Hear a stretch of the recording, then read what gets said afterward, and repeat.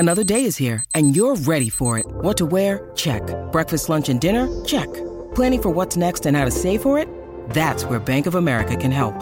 For your financial to-dos, Bank of America has experts ready to help get you closer to your goals. Get started at one of our local financial centers or 24/7 in our mobile banking app. Find a location near you at bankofamerica.com/talktous. What would you like the power to do? Mobile banking requires downloading the app and is only available for select devices. Message and data rates may apply. Bank of America N.A., member FDIC.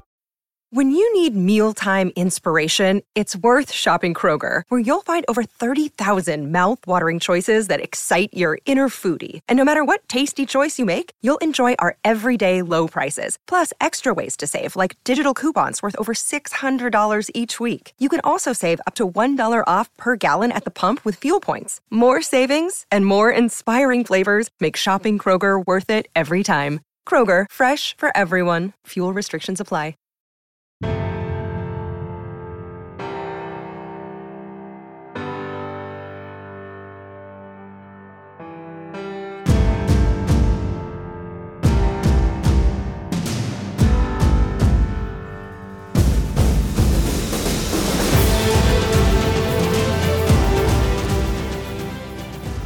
Today's episode of the Coaching Coordinator Podcast, we talk about the process that it takes to get to the head coaching position after years of working as an assistant. We're going to talk about developing a process for mission, vision, and principles, and we're going to get a little into the Gun Triple 2.0, which Coach Ralph Isernia has developed at RPI, and we're happy to have him here as our guest on the podcast. So, Coach, thank you for taking the time today. Thanks, Keith. It's always great to be on, and really enjoy your work and listen to it. You're great testament for our football coaching brethren. That's for sure. Well, I appreciate that, Coach. And as I told you before we got going, I've been trying to get you on for years, and it just seems we've never been able to connect. So I'm excited to be able to have you here today.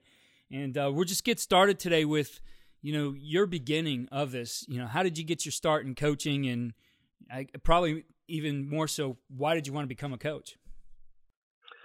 That's a really good question. I went to school at Davidson College, played football and baseball there, and when I graduated, thought I was going to go into law school, and saw the price tag for law school, and said, you know what, I'm going to put that off for a couple of years and go get my master's degree, and wasn't quite ready to grow up yet, and went on to Western Connecticut and got my GA there, and never got the coaching bug, and I think when you have you have experiences around the game, and your greatest friends are through the game, whether it's football and baseball, it's tough to leave that stuff behind, and like I said, grow up and get a real job. So just moved around for a couple of schools there, and landed here at RPI. So I was an assistant coach for about 23 years. Obviously, I had some opportunities to move to different schools, and did that, and was very fortunate. RPI gave me an opportunity to be a head coach, and been here for the last 8 years, 7 seasons, but 8 years with this whole COVID thing. So, real excited that they gave me an opportunity, and we've got a fabulous administration and coaches and facilities and a great academic school as well. So, kind of got the whole package here, and very lucky to be the head coach. Well, getting to that head coaching position is always a process, and I know as young coaches, it's always that itch to get there, and you want to get there as fast as possible, but the process along the way is important. And so for you in those 23 years as an assistant, or for any of us, the time we spend as an assistant is really a chance to learn without necessarily being in the spotlight and have those W's and L's go behind our name. But there's a lot you can learn for you, especially early on. What were those important lessons that really helped in your development as a coach? Yeah, as a young coach, I think it's important for you to try to soak everything in. And if you have a vision for yourself, to be a head coach, you do something like I did. I had the when I become a head coach file, and it was all of the and back in the day, when we started, this was it was actually papers, right? So I actually had a file of this stuff, and you had different sayings, the different mantras and success that other coaches had in the past, and say, I'd like to do it that way, or hey, look, that works, that looks interesting right there, and you wind up accumulating all of this information, and it's almost like sensory overload. Like, okay, now where do I start with all this stuff? And it's it's almost like drinking from a fire hydrant. It's like so much I really can't get it all. So it's important for you to figure out what's the most important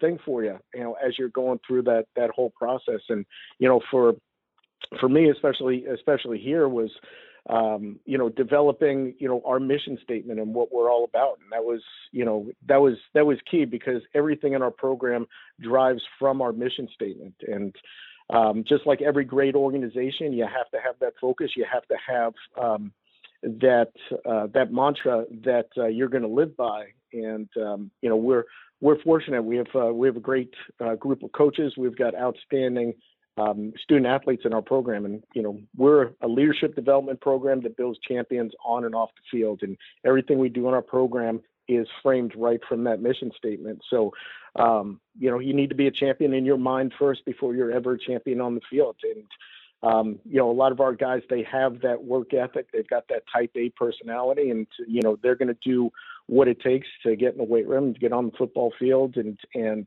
do the extra work that's going to take, to be a champion. And only you can define if you're a champion, if you're playing to that championship level, and only champions win championships. So I know you're seeing that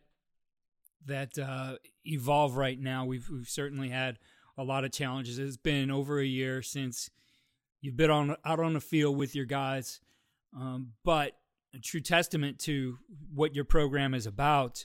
I know you're excited about this upcoming season, which looks to be fall of 2021 for you, with this senior group that you have 26 guys.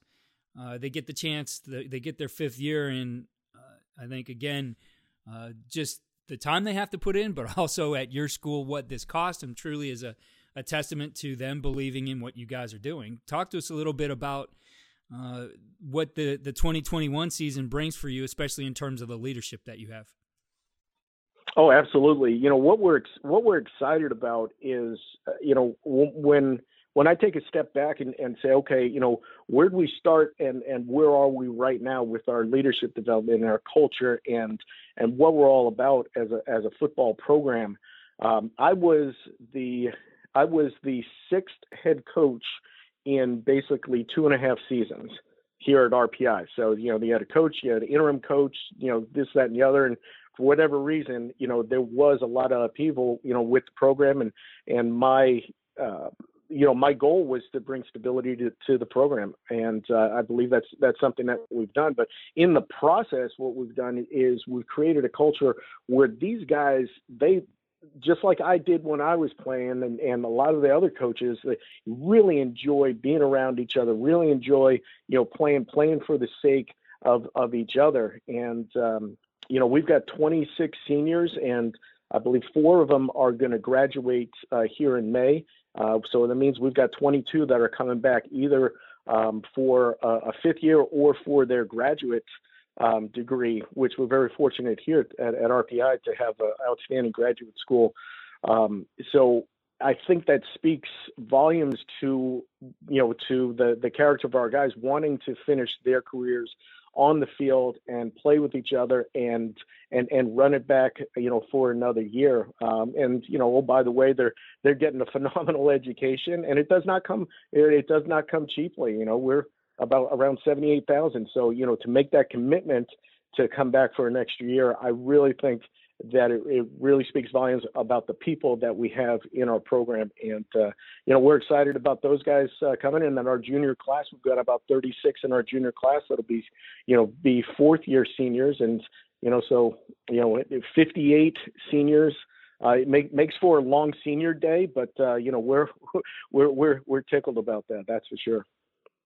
Coach, taking a step back to some of the things we were talking about earlier, and looking at your time, your evolution as a coach to be able to get to this position after serving, as an assistant coach for 23 years.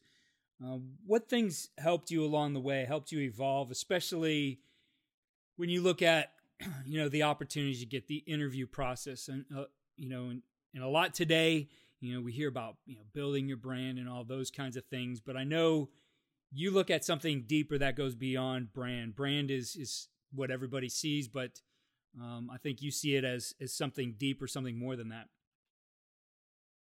Absolutely. And I think, as a young coach and going through the profession and you're recruiting and you're watching film on some of these guys and saying, hey, we need to get that kid there. And, he can throw the ball 70 yards and that guy runs a 4.40 and we need to get him. And that guy's, 300 pounds and, he can be a great offensive lineman for us.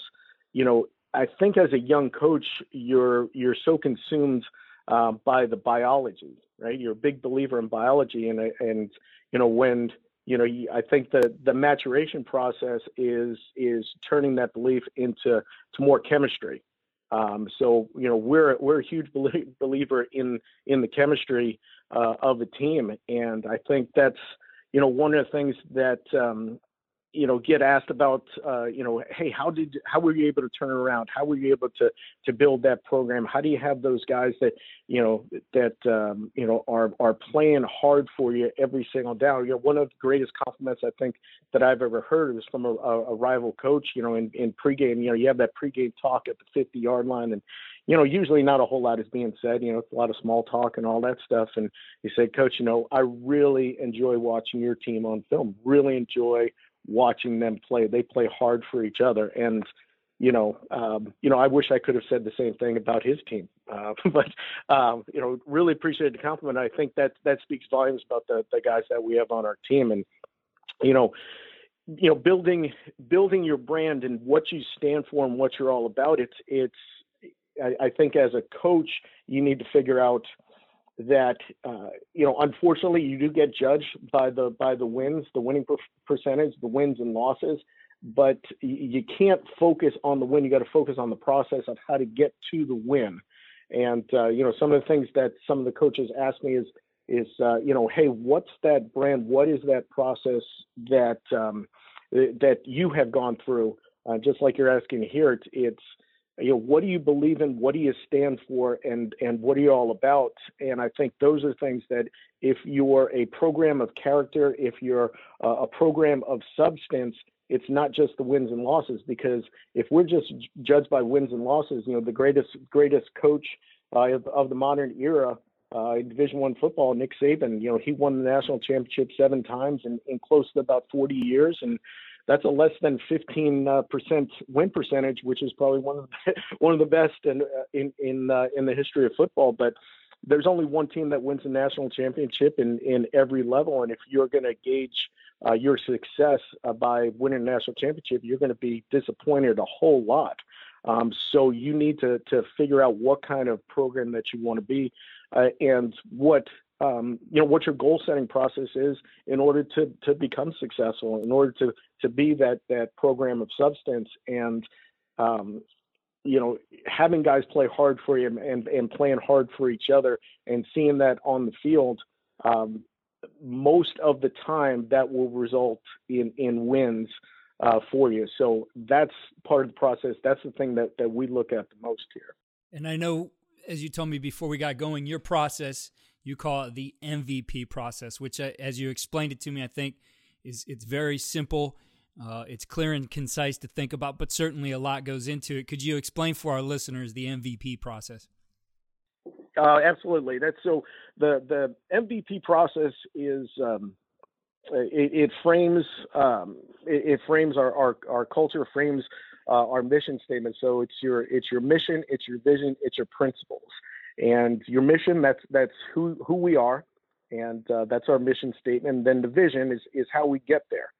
How do we get to a championship program? How do we build champions on and off the field? How do we develop leaders so that not only are they leaders on our football team, but they're going to be leaders out in the workforce when they graduate? So how do we get there? And then your principles, what are you about? What are the pillars of your program? What are your non-negotiables that you have to have? What do you guys need to see from your team? We are built on excellence through the grind, and character, compete together, and trust. Those are our principles that we not only talk about, but we live it every day, and that's part of our culture. And what we say is that if you're not talking culture every day, then you don't have one. And it's important for us, especially in these times where we don't have a chance to see our team and to give them a post-practice speech or give them a talk during our position meetings that you're seeing them in person. It's important for us to do that through the Zoom meetings and through text messages and emails and whatever platform we can use in order to keep talking that culture, because that's important, because once you stop doing that, then that makes it seem like it's not important anymore. Coach, in I guess getting into some of the stuff you do on the field, you mentioned you spent some time at Charleston, which of course was with Tony DeMeo, a good friend of the podcast, has been on here a number of times. I always love talking ball with Coach DeMeo, and the gun triple is really, the offense he talks about all the time. I see him posting about it all the time on our coaching coordinator Facebook page. But you guys have evolved it to the gun triple 2.0. How would you describe your offense? Yeah, I came, matter of fact, the year before I went to Charleston, I was at Bucknell, and we were running flex bone. So we were under center triple. And what was neat for me is that I came from, maybe a more spread pro style background, and learned from Tim Camp, from Brent Thompson, he's at Citadel right now, and learned from those guys, the triple from under center. And that was a good springboard to work with Tony, and developed the gun triple. And what's good about Coach DeMeo is, he's very open to to different ideas and different things that he allowed me to experiment a little bit with his toy. And what he had developed. And, I think at Charleston, we took it to another level. And from there, I left and went to Ferrum College, and we basically ran a lot of the same things. We were a little bit more multiple formation-wise, and maybe perimeter blocking was a little bit different. And we had different tags and stuff like that. But, we had success there. And then coming here to RPI, we were for the first couple of years, we were running a lot of gun triple, and had a lot of the same plays, same principles that I had been using at the previous stops. And it just at one point it just didn't fit completely with what we're doing, and we basically changed. I wouldn't say midstream, but in 2015. We switched over a little bit more to an RPO system, which is still option football. So we had, first level, second level, even third level reads for our quarterback. And it was easy for us to switch to that system because the quarterbacks were already drilled on the option system of who my reads are, who am I reading for give, and who am I reading for pull, and what's the pitch? Is the pitch an actual thumb under pitch here, or is it going to be a throw? And where am I throwing? Where's my spot that I'm throwing to? So that was neat to kind of, when you go back and see kind of the evolution that a kid can make, that a quarterback can make, and say, hey, and here's the one that came to me and said, Coach, hey, this is just like triple option. And it's like, yeah, it is, because, you do have a run component to it. But we had a quarterback in 2015 that was a lot better thrower than he was runner, a really good athlete. But, we didn't want to run him as much as what's required in the gun triple. So what's, interesting story is getting to our bowl game that year, we were running RPO, for the first half of the game. And, we were moving the ball up and down the field, but just weren't getting points out of it. And, we wanted something more explosive plays. And we started calling more gun triple in the second half, and scored the game-winning touchdown on an option pitch. And so it was neat that we kind of transitioned from one to the other, and it was pretty seamless. And our guys, our guys didn't miss a beat. When you look at the aspects of, again, the gun triple 2.0, we'll call it, in what you're doing with RPO, has that, I guess, made the recruiting process and expanded maybe the parameters for what you're looking for in a quarterback? That it's, when you are the triple, true triple team and running the thumb under pitch, there's certainly a distinct type of quarterback that you look for, and a guy who hopefully has some of that experience doing it too. Not always the easiest to find, especially when you add a layer on top of that of what's required to get into your school. So how has that helped you, I guess, being able to find some continuity from year to year by maybe having to plug in different types of guys? Yeah, and I think when you look at, what are the parameters that you're recruiting? We got a 1400 SAT guy, and he wants to study engineering, or he wants to study business or computer science, and we want him to be a really dynamic athlete. He has a lot of options out there, and at the Division I level. So we're recruiting against the Ivies for those guys, recruiting against the Patriot Leagues, and also against the NESCAC schools, and then the other schools here in Division III that are high academic schools as well. So what can we get that dynamic playmaker at that position, and we'll always look for a really good athlete, a guy that can run and throw at that position. It's just, hey, what are we going to get? If we can get a guy that's probably a better thrower than a runner, then we're going to take that. So I think what's important with with our system and with other coaches is that you're flexible enough that if you can't recruit that, or even at the high school level, if that kid's if you're a great quarterback, if his younger brother isn't a great quarterback and he's not a dynamic playmaker, you got to try to find someone, or you just need to adjust your system. I think that's one of the things that we did here is adjust the system to the type of players that we have. And we can still run some wildcat and put some runners at that quarterback position that might not be great throwers. But I think one of the things that when you look at, the way that we've evolved the last number of years is that we have former quarterbacks playing wide receiver and playing defensive back and playing slot, that they still know how to throw a football. So there still is a passing threat, a passing option, when we put them in at that, quote unquote wildcat position. So it's good to have options. It's good to have different guys that can get the ball and put them out in space. And but I think you need to have whatever the core offense that you have, the core defense that you have, that you're sticking to that, and that's really your identity. When you look at the original version of this that you've built from, and again we've had Coach DeMeo on here talking a few times about different aspects of the offense and different principles. But for you, what are some of those principles that are still foundational in how you do things? Yeah, I think it's a lot of things.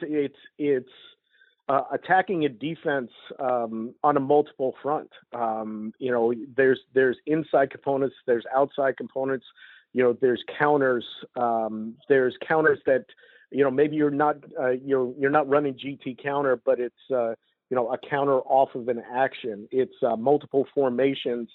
Trying to outmaneuver defense, or trying to, gain leverage or gain a numbers advantage. I think those are some things that, when you look at, what we were doing at University of Charleston with Tony, just made it difficult to defend and really force teams to play a little bit more of a vanilla defense, because if they overcommitted to one thing, or they coached it up, one way, then there was always a counter that we looked for in order to exploit that defense, in order to play.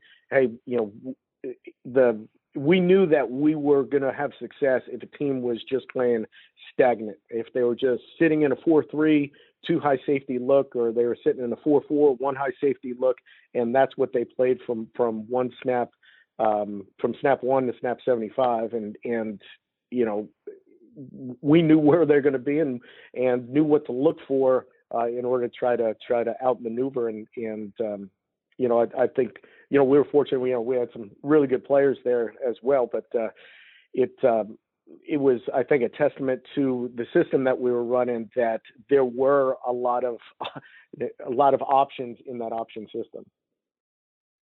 Coach, in looking at all the things you do, on and off the field, we mentioned some great things here today already. You guys are having a lot of success. 6 straight playoff appearances in Division III, NCAA Division III, 6 straight winning seasons there at RPI. What would be the one thing you point to, though, that really gives your team the winning edge? I think it's in one word, it would be stability. It's stability, not only of our coaching staff, and we've got some phenomenal coordinators here.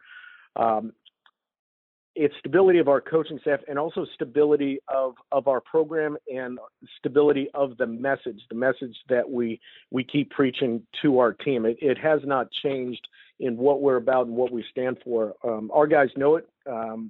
We preach it every single day.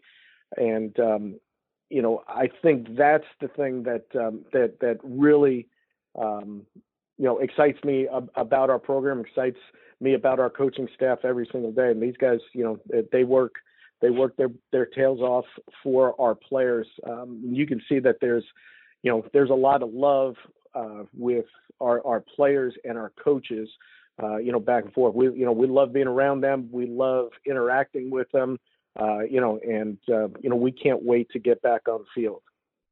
Coach, I know you guys recruit nationally with a very high academic profile, as you've mentioned, and, very specialization too in your school, obviously, with engineering being the focus. The kind of guys you're looking for, and the best way for coaches out there maybe who have a guy to get in touch with you. Yeah, best thing for them to do is to reach out to our coaching staff. I would say that, get online to our football website, hit us up on Twitter.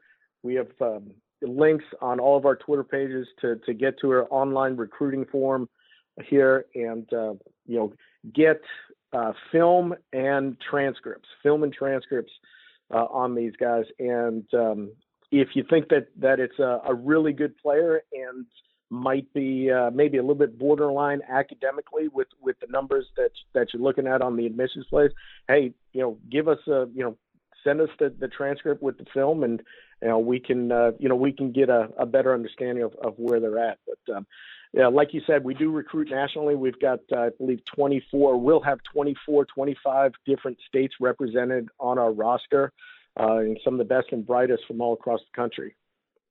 Coach, I appreciate you taking time here with us, and I know you guys are itching to get back out on the field, so best of luck here as you guys prepare for the 2021 season.